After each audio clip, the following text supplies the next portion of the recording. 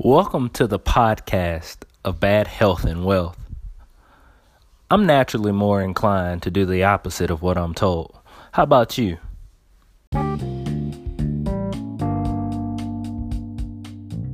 Oh wow, I've got a growing laundry list of things to do today, next week, and in a few months. Man, it's overwhelming. I think I'll sit here and think about it for a few hours.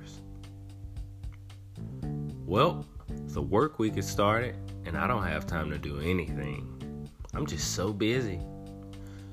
You ever feel this way? Me too. All the time.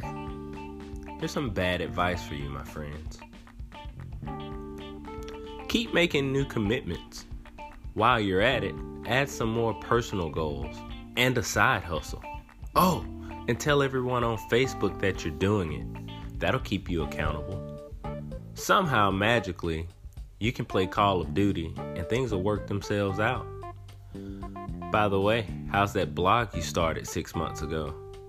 I only see one post. Don't sweat it.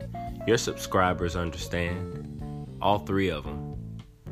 Keep it up. You won't regret any of it when you're older. Enjoy your day.